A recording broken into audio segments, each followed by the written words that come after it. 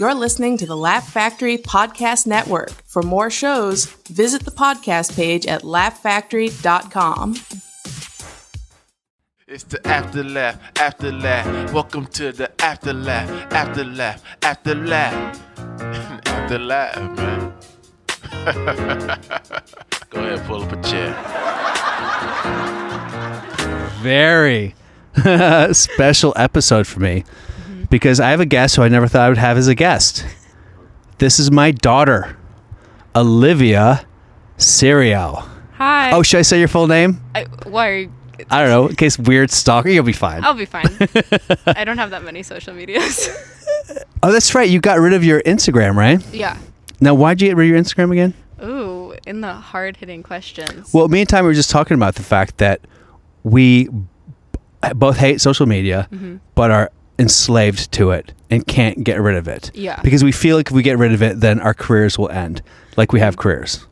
Yeah. I think that's actually the only reason that I would want Instagram back is because it is a good thing for career building, especially if you just like want opportunities, because and like even with like artists and stuff, so like anybody who's looking for a job, there's people on Instagram who are people getting jobs from Instagram? Yes, I got a job through Instagram. What, you got a job you never told me? Yeah, well it was like modeling work and stuff. How old were you? Like in my 20s, like right before I deactivated. Now here's something that you don't know about Olivia, maybe you do. You had a lot of people approach you about modeling in your life. Yeah, you did like a couple different campaigns or things.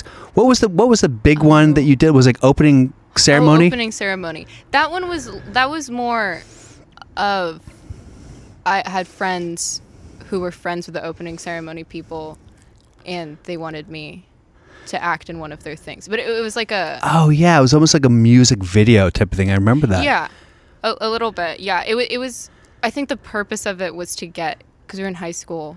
It was to get high school... I don't know why. I remember that they had a blog. They don't have a blog anymore, I don't think. But they wanted to like reach out to a younger demographic, I'm guessing, because they're like a high-end brand or whatever. Uh-huh. And yeah, I had a friend who's like family friends with the people who like founded opening ceremony. But you also did, I remember you also had other little modeling things that would come by and people just see you. And because I guess you always, people know my daughter. You're what are you, 5'8" now? Yeah. Are you taller? You kind of have bad posture, so you might be 5'9". Bad posture. No, I think I'm 5'8". Okay, you're 5'8". Yeah. And you're just like skinny, just always been skinny, even though you eat like garbage. Ever since you were a child. No matter where I take you, you just wanted grilled cheese or a hamburger with ketchup and nothing else. Yeah. I'm not kidding you, I ate that on the way or down here. Yeah. Where did you get your hamburger? I went to McDonald's and I ordered... You didn't even go In and Out? I got a McDouble with just ketchup and no cheese. Isn't that the worst thing you've ever heard? Oh, that's terrible, Olivia. It's good though, it hits the spot. But you've never tried veganism or anything like that? Maybe accidentally. Being a college student, you don't buy meat that much. By the way, here's a fun fact. If you go to McDonald's and you say, I want a vegetarian burger. This is a joke. No, this is 100% true. Because Okay. I have a friend who's vegan. He goes, I want a vegetarian burger. They give you the buns, ketchup, lettuce, pickle, and that's it. That sounds great. And he says it gives you the same feeling of like nostalgia and that weird McDonald's, because it's like very sugary and comforting. Yeah. You know what I mean? There's like sugar in the ketchup. There's sugar in the buns. I'm sure there's sugar in like the... So it kind of tastes the same because the meat at McDonald's has zero flavor. Yeah, it doesn't taste like anything. It's so rubber. if you just eat the buns with like the accoutrement, it's the same taste. Honestly, yeah. I think if they had handed me buns and ketchup, I would have eaten it and been like, this is fine. This is exactly what I want. I think it really is just those two things. Yes. So Olivia, here you are. Let's talk about your journey. Now, people we've talked about before, but Olivia, I met Olivia. I met my daughter when she was around. You weren't quite 2. I think you met me when I was 2. You were like a year and 8 months, or a year and 10 months, something like that. I thought I first met you much later. Did we talk about the first time we met? I don't think I can remember. You're going to like this. Olivia's girlfriend is here in the audience, who's going to be a silent spectator judging silently. Yeah. But the first time we met, and honestly, I might cry talking about this. Oh. First time we met, there was an apartment you and your mom were living in like Chelsea. Oh. And I think I came there with my parents because we did the whole thing. I did the DNA test, which is kind of like a COVID test. You did? You didn't know this? No, I didn't know this at all. This is crazy for you to tell me right now. Here we go. It's all coming out. Mm-hmm. So I didn't know that I was the father originally, right? Mm-hmm. And because there was another person in the mix.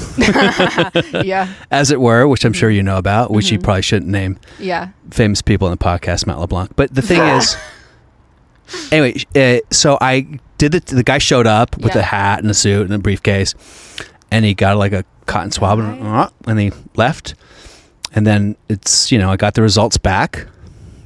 Yeah, it showed up at my apartment. The guy comes. You? It's like the adjustment bureau. He had a bureau. He had like a briefcase and a hat, a fedora. He's very opens it up in the apartment, has the swab, and he takes it out. That's crazy. Yeah, and of course at the time I'm like, I hope this swab gets contaminated. At the time, of course, you know what I mean? I didn't know how you were going to be so cool. But anyway, so he takes it. I get the results. Like, oh man, I guess this is it. But before that, your mother sent a picture of you as a baby to me and my parents, and my parents were like, "Do you really need the test?" Yeah, that's the story that I knew. I didn't know that you ever got. Oh yeah, a DNA. I didn't know you got an official one. I thought it was just so obvious by looking at me. Yeah, because it literally looks exactly like my baby picture. It's uncanny. No, yeah, I remember that when we were looking through your old photos, and I was like, oh my god, you look identical to me at the same age. Even like at 2 months, like a little cleft chin. It was beautiful. So and then I set up to meet you through your mom, and I go to the thing, and you would always do this thing when you're a kid. You'd play by yourself because you're an only child, and you were walking around at this point, and you were playing with blocks and just kind of going around. And I walked in. I kind of like sat there with my back against a chair. And you were kind of humming to yourself. You'd always hum to yourself and play. And you're playing box, doing different things. And you kind of like clocked me, and then you're walking around. We didn't do a big introduction.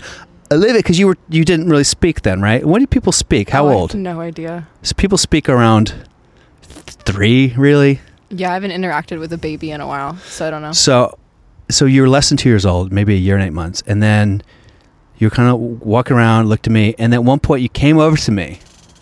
This makes me cry, I'm telling you.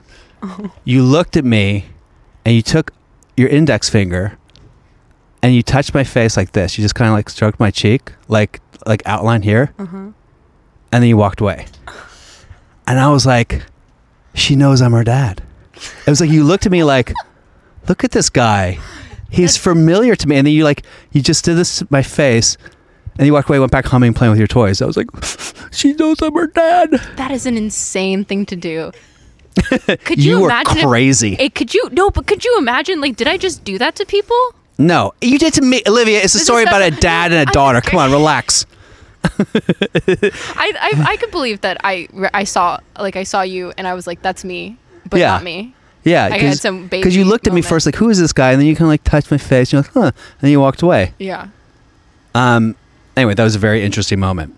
And I don't know if you remember, one of my other favorite moments in New York is when you came. You weren't really staying with me for a while, but it was when you were maybe a year after that, or maybe around the same age, because you were still had diapers.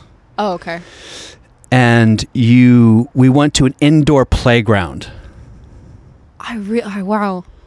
I was a baby. It was a baby. It was an indoor playground because I was like in Manhattan. I had you for the day. I was like, what the heck do I do with this child? I have no idea what to do. So I took you to this indoor playground. And you started this mutiny with all these children where you were like running around, screaming, knocking things over. But you were like in the head of it. I was like, my daughter's a leader. Look at her. And you were just right. You were really athletic and running around. And then at the end, they were closing down, and you didn't want to leave. You were on one of those like toy trucks. Nice. And I was like, Olivia, we got to go. And you were just like, you took it out of the playground into the hallway, and then you took it into the bathroom. And I was like, Olivia, we got to go. Let's go. And I'm not going to discipline you. You know what I mean? So I turned off the lights in the bathroom, and I shut the door. And I was like, she's gonna like get upset and cry or whatever, and like nothing. No. I waited like 2 minutes and I opened it. You were just sitting there like, hey, with a shit-eating grin. It's like, this daughter. Anyway, those are some of my favorite New York moments of you when I first got. Anyway, so that was when we first met, and you've never, in my experience with you, you've never presented any problems to me. It's very weird. That's good. You were never a problem kid. Were you ever a problem kid? Honestly, no. Maybe your mom will have a different opinion. Well, no, because I think I didn't want to cause any problems. Yeah. Like fundamentally, I was like, I don't want to cause any problem. I think you knew that there was a lot of like strife going around in the world and in the family. You were like, let me just kind of be chill. Yeah. But you knew that at a young age, which is a lot of responsibility to take on. Yeah. And so you were always a good student. And you were in school for film now, right? That's your major. Yeah. What's the name of the major? Is this filmmaking? It's film and media. Film and media. Yeah. Okay. So, but you were also into that when you were in like 6th grade, 7th grade. You would make like these videos. Mm-hmm. Do you remember those videos? I don't remember them anymore. I just remember you like were way too young on YouTube doing monologues about stuff. Oh, I don't remember. Oh, it's like I feel like you just unlocked a memory that's very distant. I don't know if this is what you're talking about, but when I was in elementary school, I made like skit videos on YouTube. But I don't know if it might. I think it was at middle school, because by middle school, I think it was like 6th grade. I know. I think it has to be younger, because in middle school I wasn't doing that. I was making. Oh my god! I was really into anime. So I was making these things called AMVs, which is... What is AMVs? You just edit anime to the beat of a song. Like you make a music video but use clips from anime. I was like, that's what I was making in 6th grade. Really? Yeah. And you put it on YouTube? And I put it on YouTube. Would it get traction? I did a AMV to a Lady Gaga song that got 2,000 views. Which at that point is huge. At that point, pretty good. Yeah. When you're 10. I found my calling. Yeah, I was like, this is the best thing. Yeah. But then what happens is you were always a good student. You're kind of like me, but better. You were a good student. So, of course, when you're a good student, and particularly as a woman, people want to push you into sciences because like, hey, if you're a female who's good at engineering and math and science, you're going to be a scientist. So I think that was like what grandma and stuff wanted to push you towards with science, because you first went to Berkeley for cognitive science, yeah. Or neuroscience? It's just cognitive science is the major. I would still be a cognitive science major if they didn't force you to do computer science. Oh, really? Because I'm very, very poor at computer science, and the entry-level class that you have to take at Berkeley is one of the hardest classes. Is it coding? Yeah, it's coding. Like C++? Or what is the language? Because I was really bad at computer languages too. It was Java, apparently. Thank you. Java. I was really crappy at that too. I don't know why. It was so hard for me. It's really interesting because I was really good at math. Yeah. In high school, I was really good at calculus and stuff. But I think I was good at it because I always knew there was like one solution for the most part. But in coding, there's so many different ways to figure something out. And you can get to the same conclusion, but you like all of what you did was wrong or not the best, or like it's just so many like infinite variables. Yeah, it was like too much for me to process, especially as so that was the sticking point for neuroscience or cognitive science. What's the difference in cognitive science and neuroscience? Cognitive science is an interdisciplinary major where it can include neuroscience. I don't remember, but basically like parts of it would have like philosophy and linguistics and like psychology, sociology. Like it had stuff like that. I've like never heard of that before. Like I really liked it because I thought that pretty much every other aspect was really interesting. But cognitive science is like a big deal for people making like AIs. So the major at Berkeley was really dedicated towards sort of that. And if you got through computer science, you could. Yeah, and if you're in the field of AI, you will work the rest of your life forever, because that's going to be everything in like 2 years. Yeah. So, but you dropped out of that. Yes. Was that a tough decision, or did you feel like... I just needed to finish college. Yes. Truthfully, I needed to finish college, and I knew that the art train was going to be the easiest way to finish college. Yeah. Well, because it was like I really loved doing it, and the only classes that I was doing well in were like film classes. I mean, I was doing good in my psychology classes, but like the classes that I had to take for cognitive science, it like wasn't clicking. So now you are going to graduate with a degree in film and media. Isn't that awesome? It is awesome, but there's no minor, right? It's just... No, yeah, I couldn't take a minor. I probably would have tried to take it as a minor if I was in Cog Sci. You need some more heat here? Let me turn up the heat here. Let me turn up the heat, yeah. Okay. If I turn up too much heat, the whole system shuts down because there's a generator the size of a hamster wheel in there. Cool. But yeah, you can move it closer if you need to. Anyway, you can put it on your lap. Just put it right. So, Olivia, this is interesting because we're in the same field-ish. Are you going to direct your dad in something? That'd be funny. I think that would be funny. So, what's your thesis going to be? Because that must be coming up, right? You don't have to do a senior thesis, but you can. I don't know if I'll have one. So what would be the idea of it, like make a film or something? Yeah, you make a film and you make a 20-minute film and you make a 20-page paper. It's like very academic driven because Berkeley is about academics. Yeah. So why don't you want to make a film? Because I honestly don't.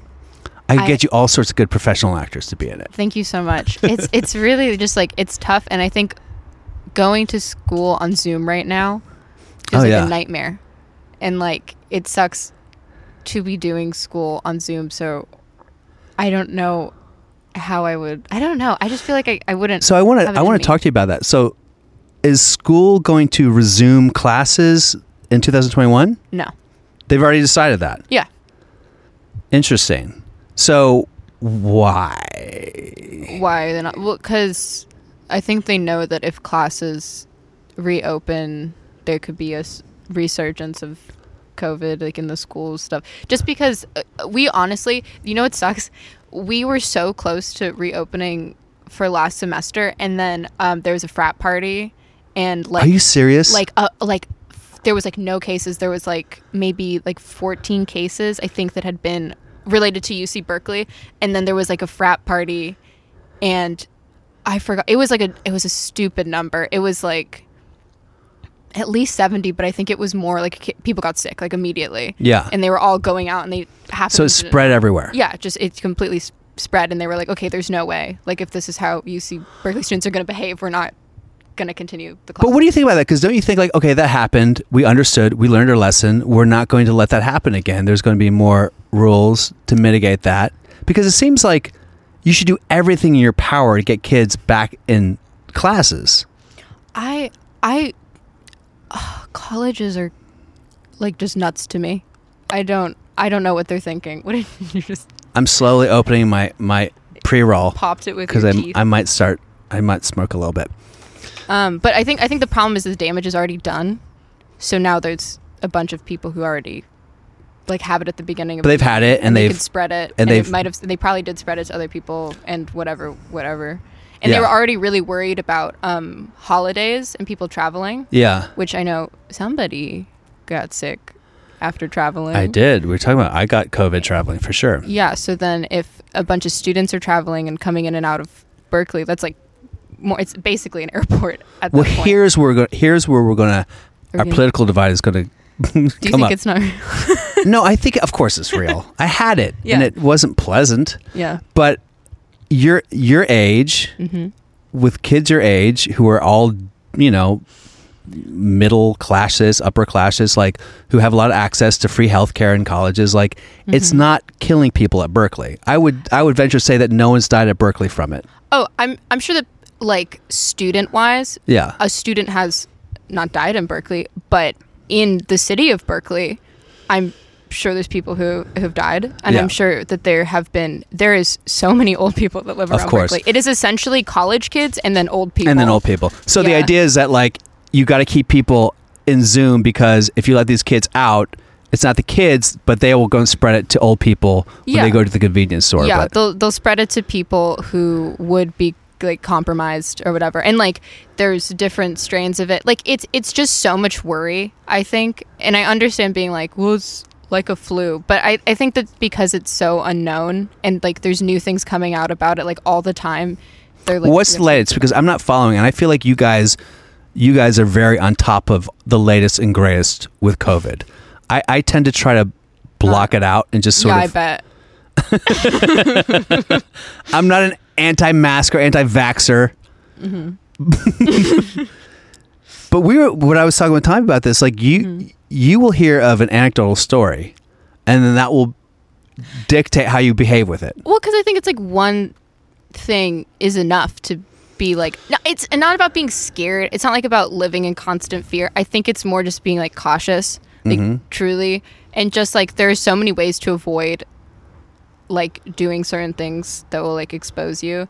And just like if you can be cautious, if everybody like does a simple thing where like, oh, we're gonna disinfect, or we're gonna wear masks, or we're gonna stand 6 feet apart, like it's not that big a deal. I think that like at a certain point you just have to, and there's ways like if everybody stays safe and everybody's like checked and you can like hang out with like a few people, because you know that everybody's okay and they're like trackable. It's just like you just have to be careful. Well, what do you think about the countervailing argument that all the social isolation is leading kids your age to really go into depression and suicidal ideation and stuff like that?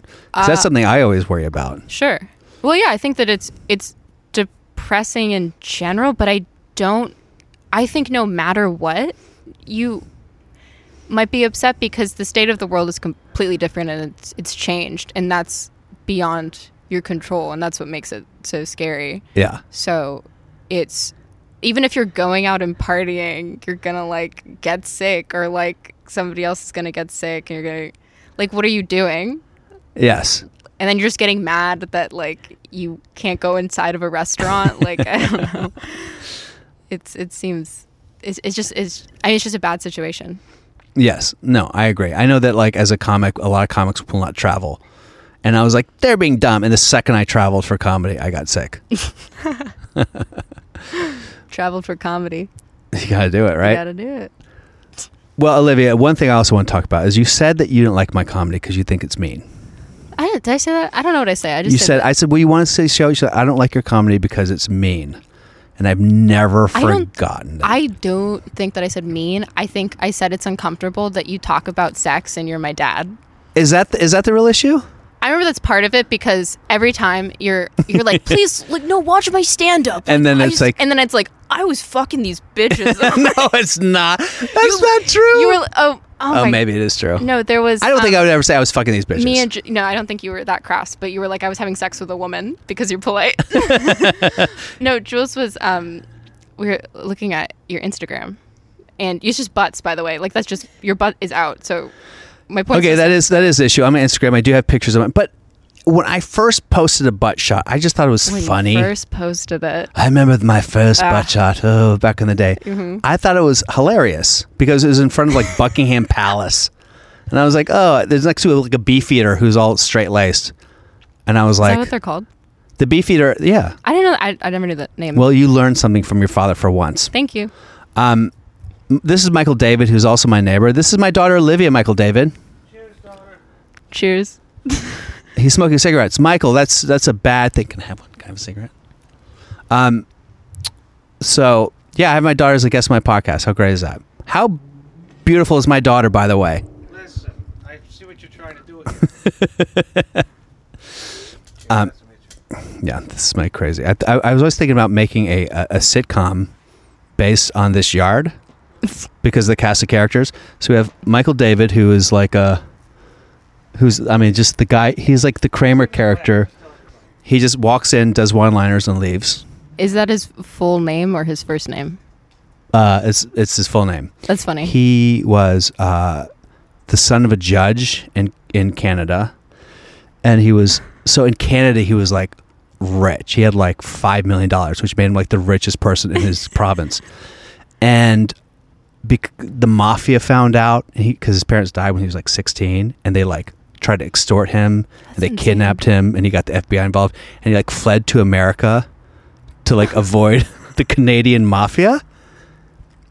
And there was so much stress. He had like a psychic break, and we had to like 5150 him, and now he just kind of like walks around like a ghost.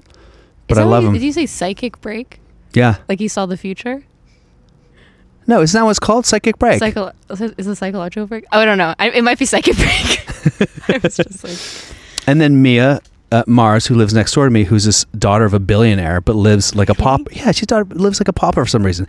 And upstairs, I have an Australian fixer who used to like break kneecaps for a living. This would be like the best sitcom, don't you think? That is an insane. And then there's a podcast, and every once in a while you have famous people who show up. Yeah. Then you have someone from This Is Us. Mm-hmm. Do you say you have someone from This Is Us? Oh yeah. Who? Chris Sullivan. I don't watch This Is Us. Toby. He was heard it's a great show. What do you watch now? What are the kids watching? I want to talk to you because I want to know like how I'm screwing up, how I can be better, how I can be more understanding and empathetic as a human being. So that's good. So you're good for me that way because you always look Tad. Yeah, just be considerate. I feel like it's so easy. You what? I feel like it's so easy to just be nice to people. I remember when you were at Christmas last year with my dad, your granddad. And made me cry. Wait.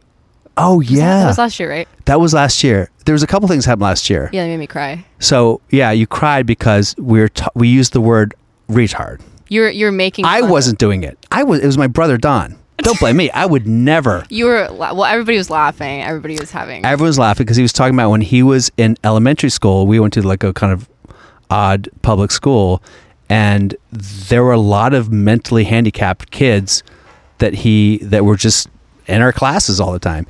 And he went to a school where he could only have lunch break with the mentally handicapped kids. And he was talking about it, but he used the word retard, and you got very upset and you cried. You said, "Don't like these poor kids. Don't use that word." It wasn't because he just said it. It was because he was like, I was so scared of him, and he was like freaking me out. And he was like so scared, and then he like made fun of him and like imitated him and was doing all these things, and like everybody was laughing, and I was like, oh God, like just thinking about it makes me so sad because it's like it's not like they're doing it on. Like you have like all the power in the situation to just be like nice about you understand that it's like they're not doing it, and like if there's some part that's like they can't help it for whatever reason, if that is the case, like I don't like it. Just made me so uncomfortable seeing everybody like laugh. Well, let me just say this in the defense of that. No in the defense, he wasn't doing it with malintent to like, hey guys, let me mock handicapped people. He was like talking about an experience that he had based on something we were talking about, and he was like it was really traumatic, and these they were like eating their boogers and shit in front of me, and I don't think he was trying to do it to really poke fun. He was just trying to tell a story. I don't know. It didn't. I think the problem with that is that I think he had to be aware about how everybody was responding in that moment. I think that if he was like, no guys, I'm really talking about my trauma with like the situation right now. He wasn't. Like he was eating it up that people were laughing and they were like, do you want to say something? Yeah. Jules has something to say. I think if you get trauma from someone eating boogers in front of you, I think you have bigger problems. Yeah. I think genuinely, like, that's not a big deal. Like, it's okay. Like, it's fine. They're just human, and it's like a kid. Like, I had kids in my elementary school who ate boogers.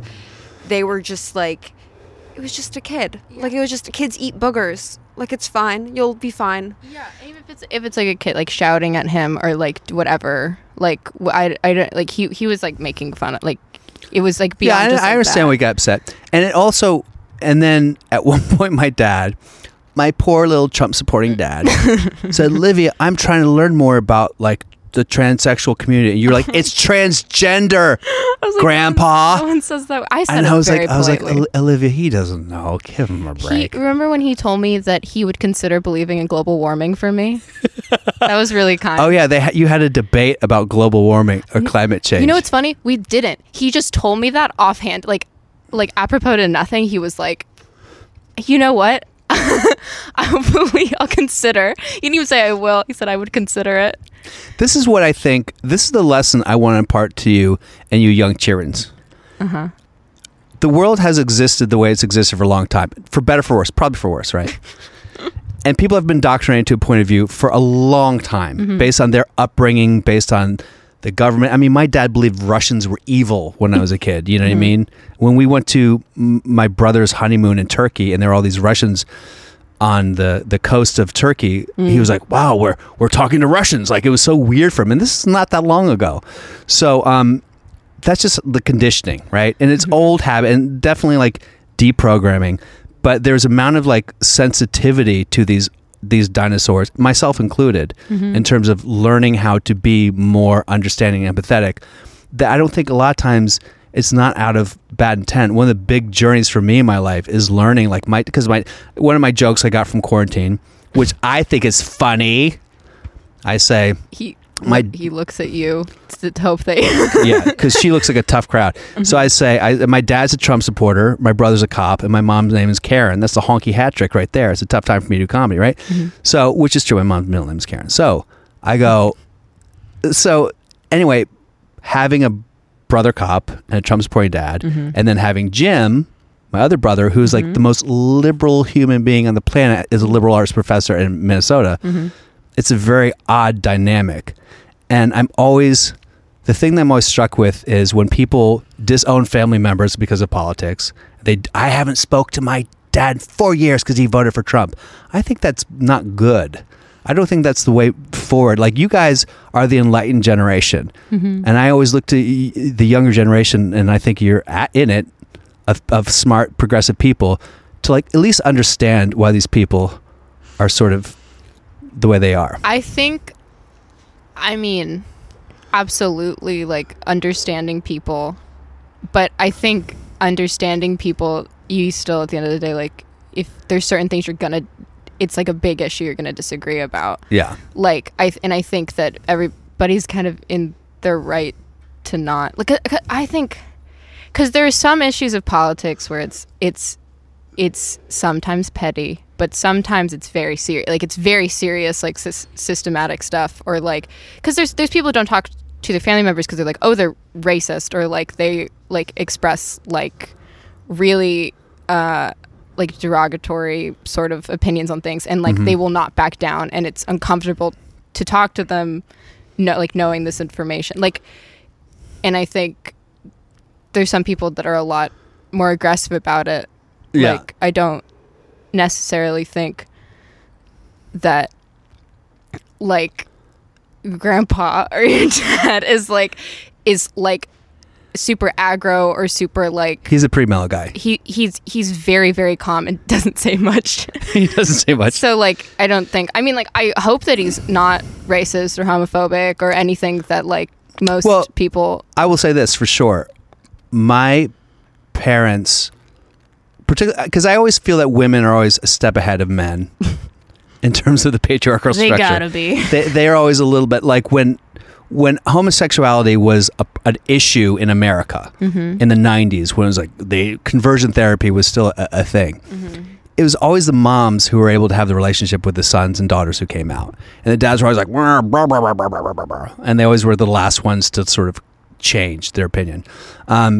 When I was in high school, I think you knew this, my first girlfriend was black, and both my parents didn't approve for different reasons. Now, was it racism? I mean, yeah. They had two different reasons. My dad's opinion, because my dad is a fundamentalist Christian, your grandpa's, his opinion was God separated the races for a reason. Holy shit. This is what he told me my senior year in high school, right? Oh my God. And I was dating this girl named Kara Groves, and I remember that was very weird. I was like, whoa? Like, my dad's a racist? Like, what the fuck, Dad? And I was like, and I told him, I was like, Dad, I can't believe you're racist. Like, I'm not racist, just the Bible says. I was like, oh, Dad, that's, and he kind of like got shy and like walked away and didn't talk about it again.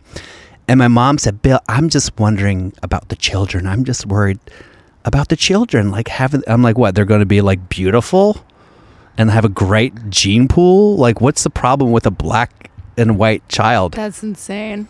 But that was something, and my mom is a great woman, but they had these old, antiquated belief systems. You're from Virginia, right? Yeah. Is that where you're from? Yeah. That's like the South. Yeah. It's the South. It is the South. It's the yeah. South. I mean, it's outside DC, but it's the freaking South. Yeah. And my mom is like basically hillbilly elegy, you know. So, but when I started dating Kira, and she would go and go to like soccer games or football with my parents to watch me play, my parents would come in with my black girlfriend, and people would just look at them like, and give them like weird, dirty looks, and it made my parents like very protective of Kira and very sympathetic, and they kind of changed their whole opinion of that. You know what I mean? So basically they just learned how not to be racist, because I think racism is a learned thing, and not being racist is a learned thing. And so I think my parents are very, like, if I married a black woman, I don't think my parents they might flinch a little bit. Oh my God. I think but I will say, if when I was in high school, if I'd come out as gay, I think my parents my dad would have probably been like, hey, let me take you to Jesus camp, so we can figure this one out. But now my dad has now here's another thing that we've talked about. Are you gay? Is that are you because we at one point I did a joke about this because I said because this is how I found out that my daughter like women. Oh, no. Because I would always ask you, Olivia. I said, Olivia, if you're gay, if you like girls, that's fine. You can tell me. And you would never say anything. And then when I saw this picture of you and your ex-girlfriend on Instagram, and it just looked really intimate. It's just like you were like, and I go, Olivia, it's okay if you're a lesbian. You're like, well, first of all, Dad, I'm not a lesbian. I have a girlfriend.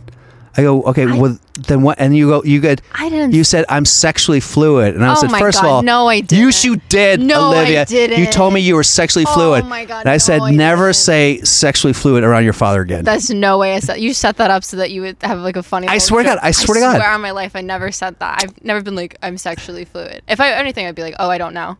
You don't know. Okay. Yeah. So what do you consider yourself now? I don't know. Because I know that, like, when it comes to gender, there's a lot of different things and a lot of different forms of expression. And I know that you're very much of the belief that there's infinite numbers of gender expressions, and you're very supportive of all of it.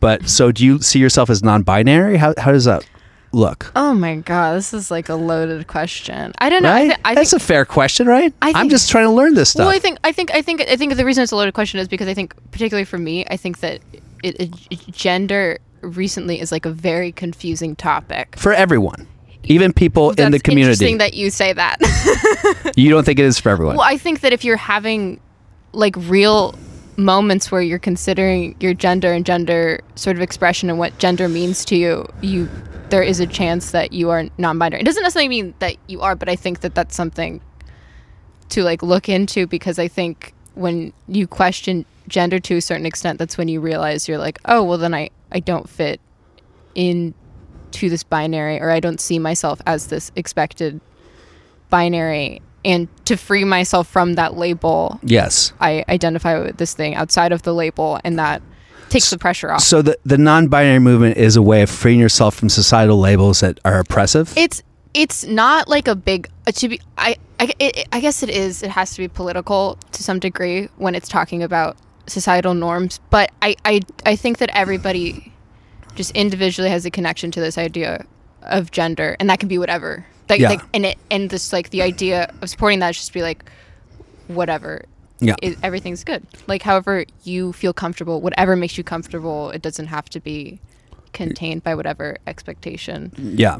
And like, no matter what, like if you can be like cis, like a cis man, which is what I am, which is what you are, which is not apparently a good thing anymore. Well, you just have a lot of, you got but like if you wanted to like dress like a certain way, it would be like, oh, that's fine. Like it doesn't matter. Like you can still be this way. But some people, to them, like how they dress has more meaning or has like a gender significance. Sure. It's just very complicated, and I think the easiest way to understand it is to just be understanding towards everybody, and like hear them out. Yeah. And like use correct pronouns and let people do what they want. That's another thing, is I think that most people, and I'm even talking about the TSs, the Trump supporters, most middle Americans, I think they they want to do the right thing and they want to use the right pronouns. I think most people will be like, well, if I like individually, they will address it. As a whole, they blanch at the idea of it. That's fucked up. Sure, I agree. That doesn't make any sense. That completely contradicts each other. To be like, yeah, we want to do the right thing. We want to use the right pronouns, but pronouns? Ugh, ugh. Well, let me put it this way. They'll go, if you go, I want to be referred to as they. Mm-hmm. I think most people go, or not be called a she or her or whatever. I think most people will deal with that if they're told, okay, there's going to be a new law enacted saying that it's a hate crime if you misgender someone. I think people will blanch at that. Do you think that's a crazy idea? Oh, we're getting into it. You're like, it's Jordan not that Peterson. hard. But if you do it accidentally. Do you accidentally like say like a slur like at a targeted group? Like you're like, oopsies. Like what? Like no, it's like it's obviously it's not as intense as saying a slur, but it's like it's still like a person wouldn't prosecute you. Like if there was someone you're talking to and you have you talk to them and they know you respect them and you accidentally say the wrong thing. Yeah. They're for the most part they're not going to be like what the fuck did you just say? They might feel embarrassed. They might like have like a moment. Do you want to speak on this? Jules wants to speak on this. Jules wants to speak on this. Really fast. I just want to say like yes. It's like they're not gonna charge you with a hate crime, but if you're doing it against someone and you're doing it with anger and you're doing it with whatever, like that's messed up. Of course. That's just legit. Jules, here? I think it's a really weird stance to take to like say anything about like, oh, you'll be arrested if you misgender someone, because that really has never been like, I don't know any trans people who've ever wanted to arrest anyone for misgendering them. Like that is so out of sync. And I think really the issue is that there are people across the world, like I'm Hungarian. Hungary has like terrible, like it is basically a fascist country now. There's like basically a dictator. And like you can't be gay there. Like you really can't be gay. Gay people can't get married. They just got their rights taken away. You can't be trans. What do you mean they just got their rights taken away? Well, you were able to, I forget if you were able to be completely married or just be like have a civil domestic union. Partnership. But recently, like the Hungarian, I forget what he is, the prime minister or whatever. Yeah, he is like that, but he's like still like the prime minister, but he's just been doing shit. I've been reading about it and it's scary. But he basically said that like they're not even allowed to have a domestic partnership anymore. And like if you are like a trans person, like you can't change your gender on your birth certificate, like you can't do any of that stuff, and you can be openly discriminated if you're trans or gay. And there are other countries where you can be arrested or even killed for being gay, and it's fine. And I think at the end of the day, that's all trans people want, is like they would like to be gendered correctly, but it's also the fear of like, if I'm trans and I want to present as like not the gender that I was born as, like for example, I'm non-binary. And like sometimes it is scary. Like it's scary being like, oh, if I want to transition, like that's a whole thing that I have to face, and that's a whole monster I have to face. And it's like, I don't care if people gender me as she or whatever. Like I'll be fine. I'll go home and like I'll spend time with my girlfriend who genders me correctly. But like, I'm not going to arrest anybody for that. Really, I'm just scared to go outside sometimes. Like I'm scared to like go, like not in Los Angeles or Berkeley. Or San Francisco, yeah. San Francisco, like that's fine. But there are places in the world, and like Hungary, where all my family is, all my extended family is. Like I'm scared. I'm scared to take my girlfriend there, and I'm scared to walk around with my girlfriend's hand. I'm legitimately So if you afraid. walked around with Olivia in Hungary holding hands, you could be arrested? Not arrested. No, you couldn't be arrested for that. There are countries, though, where I'm pretty sure you can be arrested for that. But it would be frowned upon, and people would probably shout words at us. Like, people would not be approving. And I don't even know what my family would think. I don't think my family has met anyone gay. My cousin's kids saw a black person for the first time when they were 3, which is crazy. Like, that's crazy. Yeah. A lot of places in the world are like that. Yeah. Really? Oh, wow. Which is, it's just like crazy to think so about. So you haven't come out to your parents yet? They know I'm gay. Yeah. How did you come out to them? I told my mom in the car. It was a very emotional moment for me, and she looked over at me and she was like, I know. Of course, that's usually the way it is. The mothers always know. Everybody. So Olivia, now since you never really came out to me. Yeah. I just had to figure it out on Instagram. Yeah. Did you come out to your mom and to your grandma? No? No. They just slowly knew? Yeah. I've just not. It's like it's scary. Even if you know like the people love you, I think the reason it makes it scary is that things change a little bit. What do you mean? Like, in the way that you relate to them? yeah, like certain conversations are slightly different, or like just it feels like there's like elephants in the room where they weren't before, sort of thing. Like if like, because it doesn't it's not like it comes up. If it came up, if someone like asked me point blank, I think at this point I'd have to be like, yeah. But like I don't want to just have to bring it up, because then it becomes like a whole thing. Yeah, of course. I just want to like continue existing as I have been. So why was it so hard for you to come out to me? Did you think? And by the way, what I felt very guilty, and I talked about this. I was like, I hope it's not because I came off as such a friggin' cretin as a dad that I wasn't going to be supportive. Because I was like, man, do I really seem that unsupportive? No, I don't think that. I don't think that I ever thought that you would be like. Did I? But well, there was a reason why you didn't. Well, no, I think it's the same thing where I'm just always. Oh gosh, I don't know. I'm like really thinking about it, and I feel like there's always like a little fear. Because even when you moved in with Jules, yeah, you're like, I'm moving in. I got a new roommate. I'm moving in. Do you know this story, Jules? Yeah, so, I told them. So I go, okay, she's going to move in. That's all I know, and I had no presupposition about anything. So I walk in and I see you there, nice looking girl, and she goes, hello, Mr. Dawes. And you shook my hand. And I was like, hi, nice to meet you. And then I got the card delivered. I go, so that's your girlfriend, huh? And you're like, how'd you know? I was like, she shook my hand, said, hello, Mr. Dawes. Nice to meet you. That is the most girlfriend like thing to do. Meeting the father. I told Jules that, and then I also told Jules that you said that they looked like somebody that I would date. I was just like, you said something which I think you was just like word for you were like, oh yeah, that person looked gay. No, that's not what I meant. I think you were like the tattoos and the piercings. Like. Well, because I think that makes sense, because like we're kind of like nerdy, Olivia. Me and you both. And so I think we're usually drawn to people who aren't so nerdy. I think Olivia looks really gay. I think I'm clockably gay at this point. But well, the thing about you, when I started suspecting that you were gay, which is going to fall along stereotypes, is you were in 9th grade. You had your growth spurt, so you're like 5'8". You're built you're built like a runway model. Oh my god! And you'd wear like skinny jeans. You'd have and you're, like I said, built like a runway model, and then you wear this plaid shirt buttoned to the neck, and I was like, oh my god, this girl is hiding everything. Yeah, that's a bit. It's not a bit. No. I was saying I didn't finish my sentence. I was saying that's a bit obvious in retrospect. Yeah, it's so funny because I feel like stereotypes I think people use them aggressively and stuff, but like when you are gay or lesbian and you realize you're like, God, that's so true.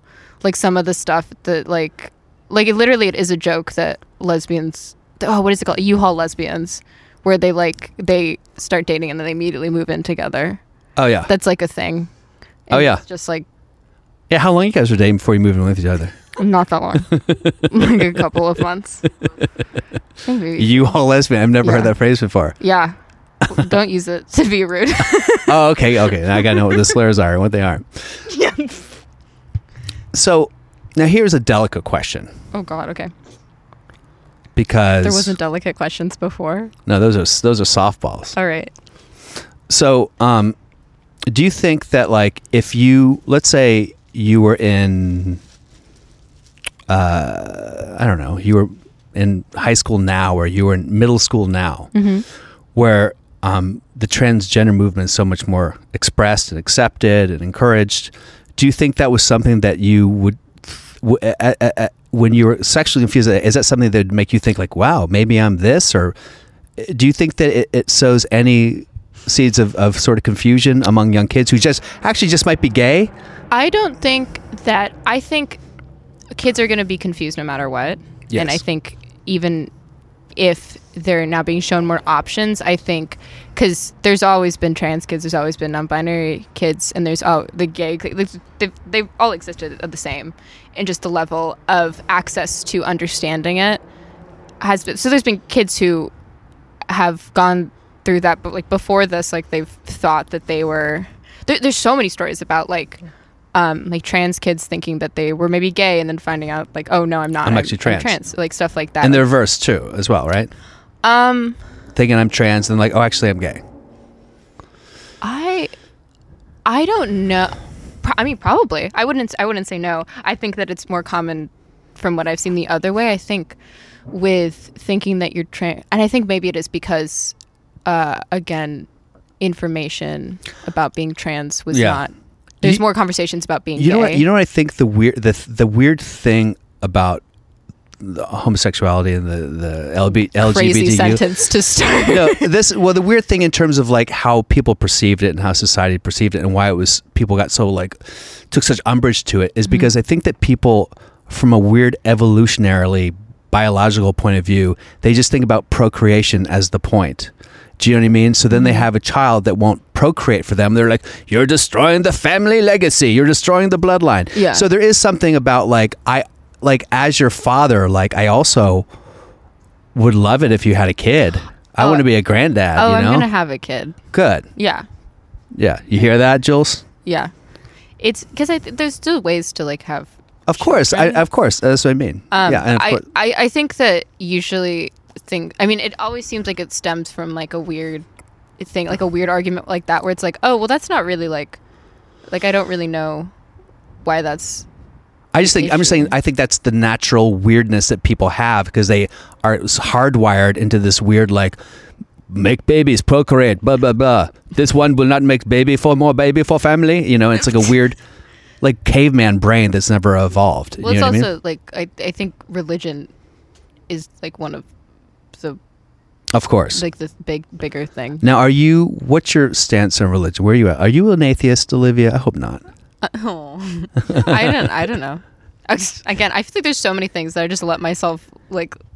I'm like, I don't know. I'll find out. I don't really need. Right before I die, I'll figure it out. Yeah, pretty much. Like I don't. I don't have a problem with anybody who. Do you ever pray? Spiritual.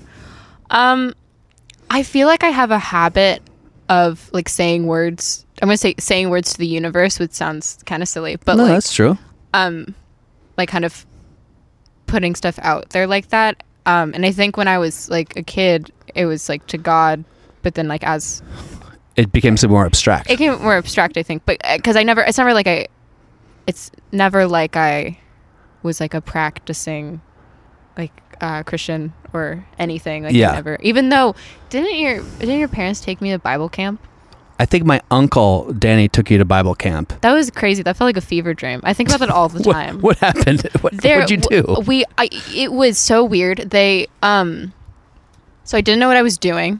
I didn't know where I was being taken. I was so young. I had no awareness. They just put me in a car. Were you 8th grade? Do you remember how old you were? 8th grade? No, I was like younger? I was in elementary school. Oh my God. And so I was so young that you put me in a car and I don't know where we're going, and that's just life.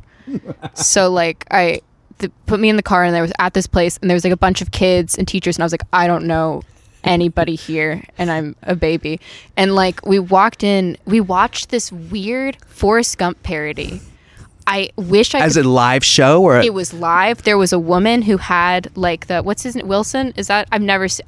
Wilson's Castaway. Oh my God, Castaway. Sorry, I said Forrest Gump so confidently. No, it was a Castaway parody. It was like a biblical Castaway parody. It was like supposed to teach you like Christian, but it was like the thing where it's like very subtle Christian sort of things. Like they weren't saying anything like really crazy. You know what Wilson the ball is God. Yeah, well there was like a girl, and she had that, and they gave us little figurines of all the characters, and I was like, really cool. That was like the first thing where I was like, this is a little weird. And then, oh my God, I can't believe I forgot this part.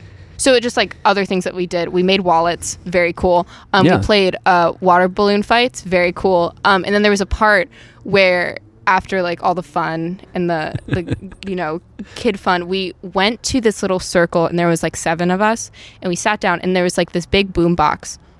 Not a boom box, like a little old speaker. People don't have them anymore. Yeah. Like a CD player, and they like pressed it, and it was like these dripping cave noises, and we we're listening to them, and I was like, this is kind of calming, whatever. And she was just like, I don't remember the exact thing she said. All I remember is that she was like, okay, like lift your arms up. And like, this is how Jesus felt when he was like in the cave or whatever. Like, and we stood there in silence with our arms up for like, I'm not kidding you, like at least like 5 minutes, just like in silence. And I was like, Your arms are shaking. yeah, literally, like, which I think that's like something you do to punish children. But like, we were just sitting there, and then she's like, okay. And then we stood up and we walked into a giant room with a giant screen, and then Bible songs started playing for like babies, for like children to sing. I didn't know any of the words, and everybody in the room knew the words. I felt insane. I was so freaked out. Oh my God. Well, you were. That was the longest day of my life. You had to be like 6 or you had to be like 7th grade for that. 7th grade? No, I was an elementary schooler. I don't. Yes. Oh my God. Absolutely no. 6th grade max. Because I remember when it happened. Okay. I was not in 6th grade. I was you were absolutely like maybe you weren't like 13. Okay. Anyway, I thought you were. No. But that is crazy. I bet you that's what parents do. They go, we don't know how to talk to our kids about Jesus Christ, so let's take them to this camp and start them with the water balloon fights. Yeah. And the fun and the charades. Lead them and into then. Boom, they get the dripping cave and the film strip. Yeah. There was a Castaway reference. Again, I was maybe 7. Like, how was I... Wait, you could have been 7. Really? Yes. Come on. And there was showing a Castaway reference. I out. didn't know what Castaway was until I was like maybe like 6 years later. Yeah, I was so... When I saw Castaway, I was like, that's the guy from Bible Camp. And I only went there for 1 day, which I think is the craziest part. I don't know if I said something to somebody and I was like, please don't bring me back. You left? Yeah, I got picked up and I... How long were you supposed to be there? I have no idea. I also remember falling asleep in a church. I don't know who took me to church. No. It was my dad's brother who's a lunatic. My dad never would have done that. I remember he gave me a comic, the Bible, but it was comics. Comic version. It was comic version. I remember I read it and I didn't understand a lick of it, but I finished it. A lick of it. Yeah, I didn't understand any of it. When I grew up. So your grandpa Dave. Mm-hmm. One time we went swimming, and I wanted to jump off the high dive, and I wanted someone to catch me. So I said, "Dad, come on, you catch me." He's like, "Oh, you sure?" I said, "Yeah, come on." And I dove a high dive, and I speared him in the chest with my feet, and he went under and went unconscious. And he remembers being lifted up and pushed to the side of the pool and hanging onto the side. And there was no lifeguard. So in that moment, yeah, he floated. But he was knocked unconscious, and he woke up on the side. You still float if you're unconscious. All right, just believe in a miracle, will you? Jesus Christ. Do you use the restroom, Jules? No, just want my phone. Okay. So and that kind of got him on his. And when people become born again Christians, it usually means they go psycho for a solid. So he was psycho for a few years. So we had everything in our house that could be considered evil or demonic. He would throw it out, and that meant like we had Stephen King paperbacks that were thrown out. That's fair. He threw away all of his Playboy magazines. If we had dolls that were like blah, blah, and we started going to like weird church meetings where they would play records backwards and say, there's an old AC/DC song you play backwards that says "Smoke a marijuana," and they're like, "Oh my God, can you believe this?" Look how far you've come. I know. Here I am, Dad. Smoke a weed. Listen to the podcast with me and your granddaughter. Anyway, but yeah, and I was like, oh, so I was like really brainwashed with that stuff at an early age. You know what I mean? And I there's some things that are good about it, because I do believe that like it's nice to have a sense of right and wrong. It's nice to not think like it's all amoral and who cares, you know? I think everybody should have their own personal values about what's good and bad. I think when there is like something that is dictating it for you, I think that's questionable, because like you said, when your dad was like, God made races to be segregated and he got that from the Bible, which is like the moral compass for people who really like believe in it. I think that's a problem, because I think that's fundamentally bad. Yeah. But it's a weird thing, because here we are as a society, like, what do we believe in? What is the social fabric that unites people in general? Because I think that religion used to be that for a lot of countries and a lot of cultures, and now religion isn't. It's like Louis C.K. says, it's like a church is like going to a roller rink on a Wednesday now. You know what I mean? There's this. When did he say that? On his last special on his website, which I bought for $7.99. You gave him money? $7.99. I'm not contributing to That's a rape lot of culture. But it's a great special. But he I'm said, not he goes, gonna you know, watch it. like everyone used to go to church, and now it's just like a roller rink on a Wednesday. Like it's just empty, and like there's nobody there. And it does make me think, like, for your generation, which is going to be pretty much irreligious, what is the sense of morality? Just be kind to people, or is there like a Literally, yeah. Is that really it? Yeah, it's like it feels insane that people are like, I need like this. I understand being like, I want to believe there's like a higher being, that there's like reason to the movements of the universe, et cetera, et cetera. So I understand like going to that for spirituality, Yeah. and like I think if you pray, if you find peace with that, I think that that's one thing. But I think using it to build your entire idea of like life and like morality and like how you treat other people, I think that's a lot. Like, I think you should just be good to be good, not because somebody like a higher being tells you to. I think you should believe in that. If you put out good, I Yeah. think you should believe in like maybe karma, like. But don't you think that your belief in that is predicated on the fact that you are a generation that's been exposed to all knowledge at an early age, Sure. so you're able to kind of come back around to that idea? Sure, I think that definitely the newer generations, because we have access to, so we have more of, well, I think we have more of like a choice to some degree, because we have more access to all information, and Yeah. so we can make a choice to sort of like look into things and actually like fully like, because there's so many people are born into Christian families and they're taught Christian values, and they don't And so have a you don't choice. even get out of that bubble until you're like 15, and then you're like, wait a second, there's Yeah. Buddhism? Yeah, and like, if But that's now it's like you. you're reading about Buddha on your phone at age 8. Sure. Well, they try to teach you about certain religions when you're younger. I don't know if that was just. But so what do you think then is the point of it all? Do you think there is an overwhelming? Do you have an idea? Like, do you believe in heaven and hell? Do you believe that there's reincarnation? Anything like that? I think I would like to believe in a movement of energy. So kind of like reincarnation after you die. Yeah. Because that seems like I don't know if it means like belief in a soul or something, but just belief that there is So something. you do believe in a there's soul? something there. But I don't necessarily believe in the idea of an afterlife, and I think people who get hung up on the idea of an afterlife, I think that that's an issue, because you should just Yes. be living your life. But what do you think about? Here, by the way, do you want to hear this? No. Please, Olivia, just have one. Oh my God, no. Olivia, please. Can you believe I'm peer pressuring you to do marijuana? Well, That's Olivia, on please, just air. one, just so I can feel like I'm smoking a joint with my daughter for once. Jesus. What do you think about You literally, okay, what? Just smoke, kid. this is like literally inappropriate for a pandemic. Why? I had COVID. I've tested negative twice since then. You're not going to get. I feel so much happier. That like relieves so much distress. Thank you. Now you're going to see that I don't know how to smoke weed. But what do you think about the idea of Patton Oswalt and the sky cake dodge? You know that old bit where he says, he says, you've done. he goes, "I love religion." I don't mean ironically. He goes, "I love religion." Oh my God, you're coughing. Do you need some water? I'll get you I'm water. about to get too high in like 1 second. Okay, that's all. What did Patton Oswalt say? He was saying that before religion, Yeah. all it was just rape and murder for dinner. That's all everything was. Just a big. Here, drink some of that water. That's an empty bottle of water Okay. from somebody I don't Okay, know. Jules, can you go inside and get my dying daughter a bottle of water? If you go, oh, it's right here. Hold on. No, that's not it. I can just go to our car. No, it's right. I have bottles. If you open the door, it's already open. It's right on the right. The idea that before religion, it was the thing that stopped.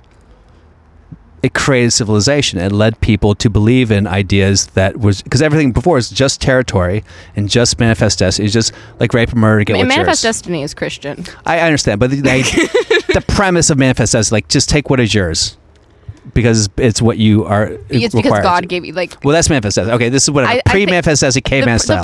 The problem is that I don't think that I think there's always been something like people have believed in something. So even cavemen have like looked up at like the sky sun and god, been yeah. like, there is something there, and I'm scared. And UFOs. Yeah, whatever. Like I think that there's always been something like that. So I think it's unfair to say that like religion has been like an overwhelmingly positive force. I'm not saying that. I'm just saying that it the main idea of it is governance, because you have all these people, you have to give them some sort of common thread so they don't all kill each other for territory. But then they have different religions, and then they kill each other. And exactly. Well, that's where it all falls apart. Like, it's impossible to assume that the only things we have in common is that we're all people, and we should just be kind to each other because we're all people. But that is it's very interesting, because I feel like that is in humanity, that's a fairly new idea, because we are very naturally very tribalistic. We've always been, as human beings, we've always been tribalistic. And I feel like we're almost more tribalistic now than we were 500 years ago. Yeah, I think that you want to support your community and you want to support your family. So yeah. That makes sense. But I think you're going to find a tribe no matter however you can do it. Yeah, but I think I know what you're getting at. Like, I know what you're like hinting towards. What am I hinting? I'm kind of stoned. So what am I hinting towards? Well, like, you're saying like that, like, we're I guess, like, with politics and stuff, like, people are more like radicalized and stuff. They're going to their own groups, like, they're not helping each other out, like, they're more against each other and that sort of thing. Well, I guess I'm thinking about the idea of social fabric. Like, religion used to be a social fabric that would always bridge Democrats, Republicans. It had a political sort of consensus, right? Mm-hmm. Unfortunately, for better or for worse, Christianity in America was like a consensus where but now it's almost like religion is the purview of the right, and then being irreligious is the purview of the left. And so that common thread is gone. So I don't know what bonds anyone in this country together anymore. Other than the idea of we're more evolved, we're indigo children, age of Aquarius, we're going to be... Your generation does think that you're better than any generation that's ever lived before. Because we just like... Well, I mean, not to say that there aren't you horrible just people so quickly agreed with that. Yeah. Well, because what you're talking about, you're like, oh, like these, like, they're stuck in their religion. They can't help saying slurs and stuff. It was in the Bible. They gotta. Like, they can't stop. And, like, we're like, yeah, we don't do that because we, like...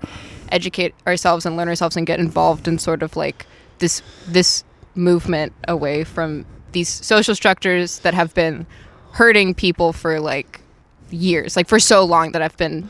So religion is one of those. Because sure, yeah. So from a practical point of view, if you and your generation, your group at Berkeley, and you guys are kind of like the cultural tastemakers up there, right? You guys are at the forefront. I mean, Berkeley has always been at the forefront of the free speech movement. Free speech and political discourse. They love talking about the free speech movement. It's insane. There's like... But meanwhile, Ben Shapiro comes and you guys have a riot. What the fuck is that about? Come on. Because you want to know why? Also, yes. I don't think it was Ben Shapiro. It was the other man. Oh, Milo Yiannopoulos? I don't know how to say his last name. It was... People were worried. Listen, whatever Antifa does, that's their business. Like, but the reason that students were like forming and they didn't want him to speak was because there was, and I'm pretty sure this is true, but I'll say that it was rumored because I don't know. But basically that Milo was going to... out a trans student? Is that it? He was, well, it was like a... Because he did that before, I think. I think that he did that with another student. But he was... what is it called? It basically protects undocumented students at Berkeley. Oh. There's like a name for it. I forgot. I know what you're talking about. But basically Berkeley's that, and he was basically going to find them and list say these people are legal immigrants during his speech. Yeah. That was a rumor. That was a rumor, and there was like basically there's a bunch of stuff like that. And even if there are rumors, part of it was based in experiences that he had at other schools where he tried to be purposely sort of like aggravating and do stuff like that where he targeted students. Mm-hmm. And people are like, that's fundamentally not okay. I think that's beyond free speech, as if you're involving individual students and calling them out and doxing. Like, that's a problem. But it also didn't happen, though. Yeah, it just never happened because students protested because they didn't want him to come and potentially do that because he had done before. That becomes like Minority Report free speech. That's a little weird. He did it before. He might. Oh, let's see if he's done it before. And there's proven, it was based in like he had done it before. So then, and he was potentially talking about it with other people. So why was there the big protest against Ben Shapiro at Berkeley? I truly don't remember anything related. I thought that was your time. I'm always curious because I mean he's an Orthodox Jew and he's a nerd, and of course he's against gay marriage because he's an Orthodox Jew, and of course he's against like people, you know, whatever, the whole biological male. He's all into that thing because he's weird Orthodox, but that's just his weird belief system. So I guess my point is, if you're in a school that is at the forefront of free speech, why wouldn't people want that to be at least allowed? Because I think the thing with championing free speech, this is the... Hey, Mia, this is my daughter. Hi. That's Olivia. Yeah. Yeah, okay. We'll talk about this another time. We'll talk about this one. Anyway.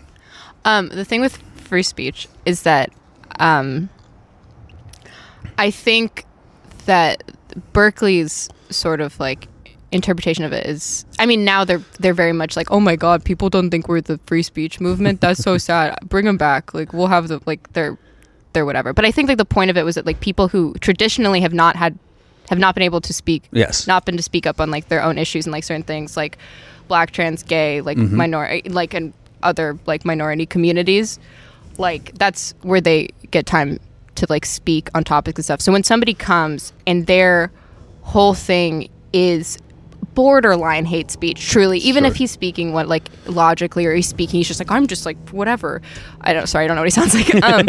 I think his voice is higher than that, but like, and they're saying stuff like that he knows is inflammatory, he knows is causing debate, like in a way that he's not listening to other people. Like he doesn't actually want someone to come up and be like, yeah, this and this and this, because he's not there to hear it. Yes. So I get that. I just think that, don't you think, can I say something? Don't you think the exact same things apply? And this is delicate, but don't you think the same things apply to people who believe in trans affirmative psychology for children? In other words, if a 7-year-old wants to identify as a different sex or different gender, then from the point of view of Department of Psychology, you can only affirm that. You can't actually, if you try to convince them out of that, then you're a conversion therapist. So what do you think about now, if you try to have the flip side, you try to have a debate with these people who believe that all children who want to get medical transition at age 7, they can. If you try to debate them the nuance, they'll do the same thing and be like, you just did this person, like they'll treat them like the Ben Shapiro of the situation. Do you know what I mean? Oh, you talked so much for so long about nothing that made sense to me. That it doesn't make any sense to you? I mean, you're saying you. I'm saying that Ben Shapiro has a certain belief system. Yeah. That you guys at Berkeley are very you're opposed saying he's to. Trans for that? No, I'm saying that you're very opposed to that his beliefs is. Yeah. So his beliefs is his belief system, and you could be opposed to that, But right? it like hurts people. Being trans doesn't hurt people. Do you think that there is a possibility of a child being confused enough with other mental issues getting trans that wouldn't be the right choice for them? You don't think that's a possibility? No, I don't think that I think that if that's what they're experiencing, then they're experiencing valid gender concerns. Like if they decide later to detransition, which is a myth. What do you mean it's a myth? Like the way that it's like data about it gets used and pointed out with like actual full content, like it's very, very rare. There's studies that like when they talk to people who've had like, I'm assuming you're talking like surgeries. Well, there's social transitioning and then there's medical transitioning. So I'm assuming you're talking about medical transitioning because that would probably be the only reason that you would be worried, because socially it doesn't matter. Well, it'd be hurtful for a child to feel that confused. I mean, for them, right?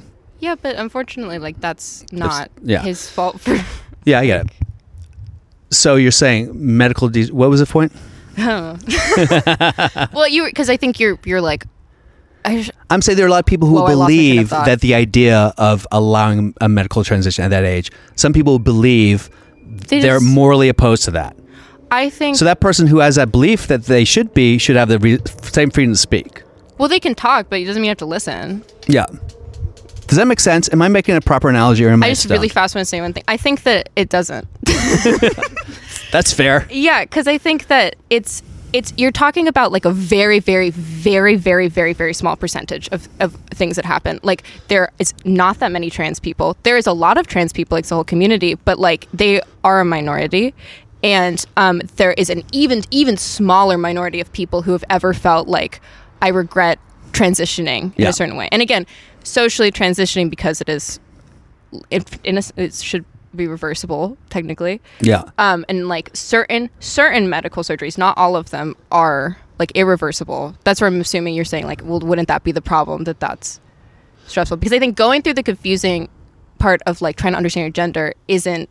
Yeah. Like that's a personal experience and like they'll have to go through that no matter what. Yeah, I understand that. I think that as a parent, if you're in a situation where you have a child who wants to transition at a young age, then you risk, again, it goes back to this weird caveman brain, then you risk their fertility in certain situations. Not when they're a kid, they just give them hormone blockers, and hormone blockers are reversible. Wait, Jules wants to talk. Okay, sorry. I'm just wondering if this is an issue about giving kids medication, or if it's about if trans people deserve rights, because kids don't. They, like my parents, for example, I had a lot of like mental issues when I was younger, and they didn't want to give me medication until I was, and like now I do take medication, and I can't speak for what I wanted to do or what could have been done when I was a kid or whatever, but like I don't think, like I think if the problem was giving kids medication that can change their brains at all, then they should be attacking a lot more things. Like I don't think it's about kids. It's not like about children. They're just turning it into another issue, because if they were really so worried about children, then they would like want to do studies of, like, for example, I had OCD and I still have OCD. They would do studies for like, oh, OCD medication for children and how does that affect them? Or trans medications for children and how does that affect them? And like hormone stuff and like, does it affect the child negatively? But they don't do any of that stuff. So I don't think that's the issue. Yeah. Also, again, I just want to reiterate, if a child wants if there is a child and they've gone through the processes and conversation, the kid is like, I want to in some way medically transition, they give them hormone blockers, which are reversible, and they just hold off puberty and like for a while. And then if at a certain point they want to go further with that, they can. And if they don't, they can just stop taking it. Yes. And it's and I completely respect your passion and belief for it. I'm just saying that the people who disagree with that would look at you the same way you look at Ben Shapiro. And now you're of course where they're wrong. I'm just saying it's also a point of view. I understand it's a point of view. It's very, very hard for me. Yes. To be sympathetic to a person who is not doing the same. So you feel that everyone, and no matter what the belief, it should all be about inclusivity, right?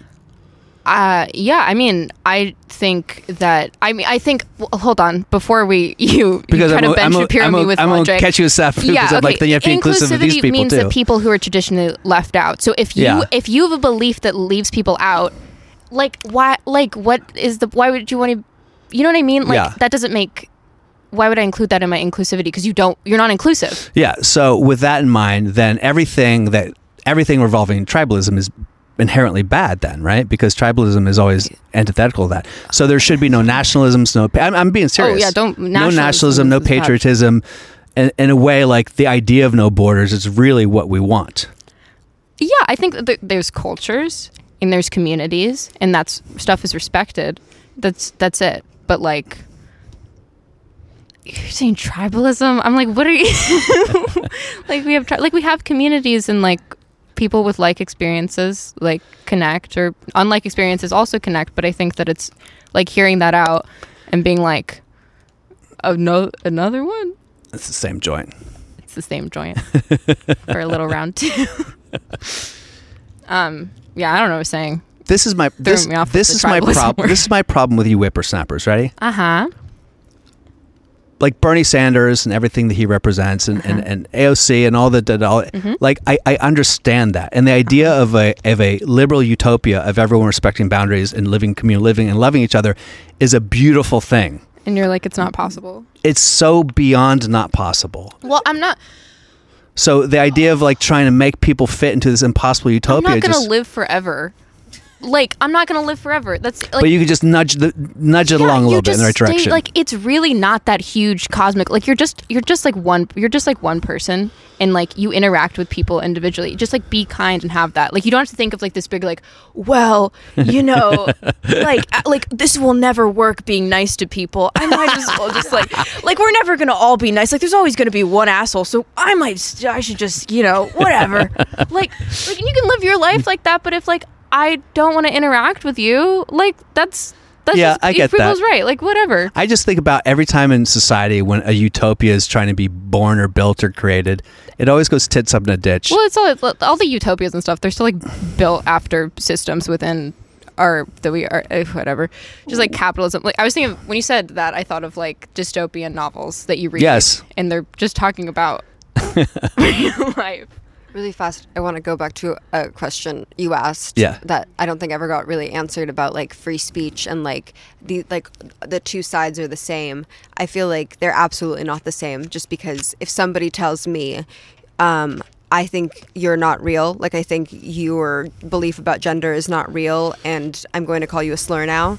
And all I'm saying, I don't say anything mean to them at all. I'm just like, oh, I would just like to be perceived as me, and I would like to hold hands with my girlfriend, and I would like to get married, and I would like to change my sex or whatever.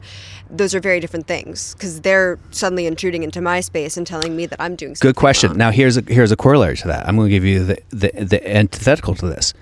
So what about a mother and father who have a child who then tells them at age 6, I'm a boy? And they say, you most certainly are not a boy. And then they go to their school counselor and say, I'm a boy. They won't let me be a boy. And the counselor works with different they're gonna authorities. take the child- yeah, which what- is a it's thing a that hypothetical. It is Oh not a my hypothetical. God. It's already happened. Oh, It has happened. well, you think that they're literally just going to be like that, like one thing. There's obviously other There factors. are people who believe that is the right thing to do. to And I'm to take the child away because the child is not being allowed to be who they really are. I think this is a much bigger issue, and I think there are ways of handling children. I don't think people necessarily handle children in the correct way. I think it is very easy to traumatize a child, and I think it is very difficult for children to be told that nothing is going on when something is going on. Like I was told multiple times when I was a kid that I was never listened to as a child, and it traumatized me until adulthood. And so I'm having issues even now with that. And I don't think necessarily I should have been taken away from my parents, because I think there's a lot of issues with like foster care systems and stuff like that. So I don't think that's the answer, but I think it is just an issue of like, what do you do with a child that will inevitably be traumatized if they are told, if they're rejected by their parents inherently. Yeah. And if they, for example, if that kid might even be thrown out of their home for being gay or being trans.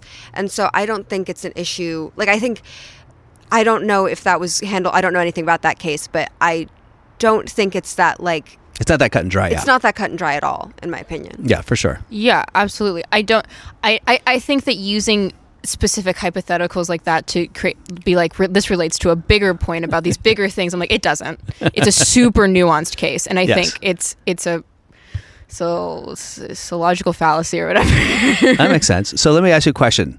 Do you feel, because I feel in the past 5 years, just in terms of like gay rights, have gotten so, I don't want to say take it for granted, but I just feel like it's a type of thing where it wouldn't feel, does it feel at all ever dangerous to you? Is it something that maybe when you first thought about it, it was scary and maybe dangerous, as something that you'd be discriminated against again, or actually maybe there'd be violence against you because of it? And now do you still feel the same way? Because I feel like now it's sort of like your generation is in a very interesting place where it's accepted to the point where like you're the new white man. You know what I mean? Like, it's not like being gay is like, is the new white man. it's like, what else you got? Ain't got That's other tricks? awesome. But like, cool. but I'm always like, I guess was a first question for you. Were you afraid of society? Were you afraid of violence? Was that ever a thing that crossed your mind? Like you had to hide it? I think you, even with the idea of like acceptance, I think there's situations like there's hate crimes that happen like in LA, like of just like all the time, like like recently, like there's always like a little bit of fear, like you don't know if someone's gonna see you and they're gonna have this violent, or like you just don't know, or like not even violent, just like say something to you, and like feel like they have a word in your business when they really don't. I think it is interesting to grow up through a period and like see a lot of intense like homophobia and transphobia in media, and then like grow up and see how things change. Or like even being like, when marriage got legalized, I was like, oh, that feels weird. Like that feels weird. It got legal now. Yeah, and like now it's been like years, so it's like at this point I don't even think about it. Like gay marriage is like, that's crazy. That was a very an issue. big. That was a very big and like intense issue, and the fact that like now it's just like it's gone. Like I don't. If I'm here, I don't have to worry about getting married. But yeah, I don't know. I think it'd be interesting to talk to somebody even younger than me, because I think it's still like stuff has changed as I've grown up like completely. But now it's like if you're a kid and you think like, I mean, if you saw two girls girls hold their hands a lot, but if you saw two guys holding their hands, and even when I first went to New York in graduate school, it still was like an odd thing. You didn't see it that much. Sure. You know what I mean? Yeah. So I think that's a great thing. Yeah. I think, you know, it's always the fear. I think honestly, I mean, except like West Hollywood, I've seen like gay couples, but I feel like sometimes you don't see public displays of affection from gay people still, because it's like it's really scary. Yeah. And you don't know. Yeah. Like it's, as a matter of fact, Olivia, it's funny because of my butt shots on Instagram. Yeah. I have a lot of gay boys sliding through my DMs. And by gay boys, I mean gay boys, like 16-year-old, 15-year-old boys.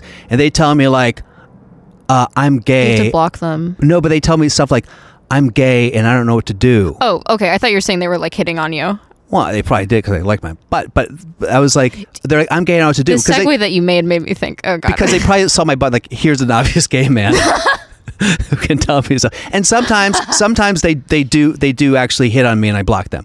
But a lot of times I'll have young boys who will go like, I'm gay, I live here, and like my parents will throw me out if they knew, and blah, blah, blah. I'm terrified. And I just say to them like, just come to LA, you'll be fine. Or move to, like, get the fuck out of there is the solution. You have to find community, and then, but it's very hard. It's a very, very hard. But it's interesting because this is very recently.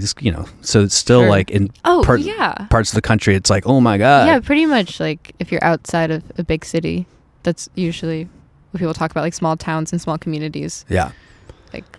So Olivia, what are your goals? Oh my God. What's your 5-year plan? Here, I get to have the dad question. What are you going to do with your life? You're going to put this on a podcast? Oh. Do you want to make feature films? Sure.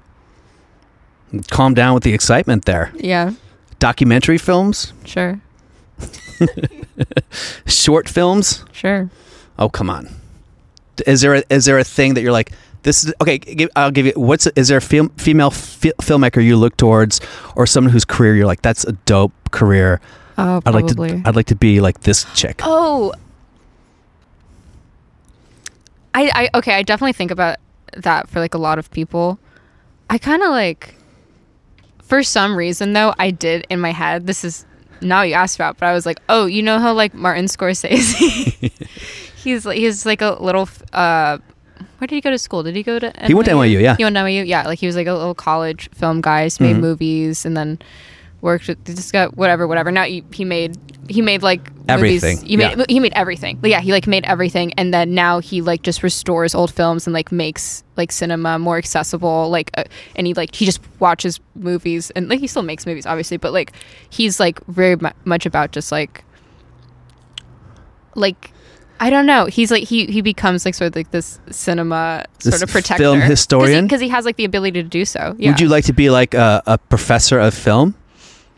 I don't know. What about a film critic? Oh, I would be a film critic. Oh, I know. Yeah. I know. I've read your reviews on Letterboxd. What's it called? Letterboxd, right? Yeah, Letterboxd. Yeah. I think that's interesting because it's just like, who doesn't want to talk about their personal opinions on art all the time? Oh, so and you get paid for it? What's better than that? Yeah, and then they respect you and they like put your quotes on the boxes. I'm like, that sounds awesome. You get your little face on Rotten Tomatoes. Yeah. So, what's your favorite memory about me? Did you have questions written down on your screen, or is your brain really just jumping like that? My brain just jumps like that. Okay. My favorite memory of you? Do you have a favorite memory of me that you haven't shared? Oh, hold on.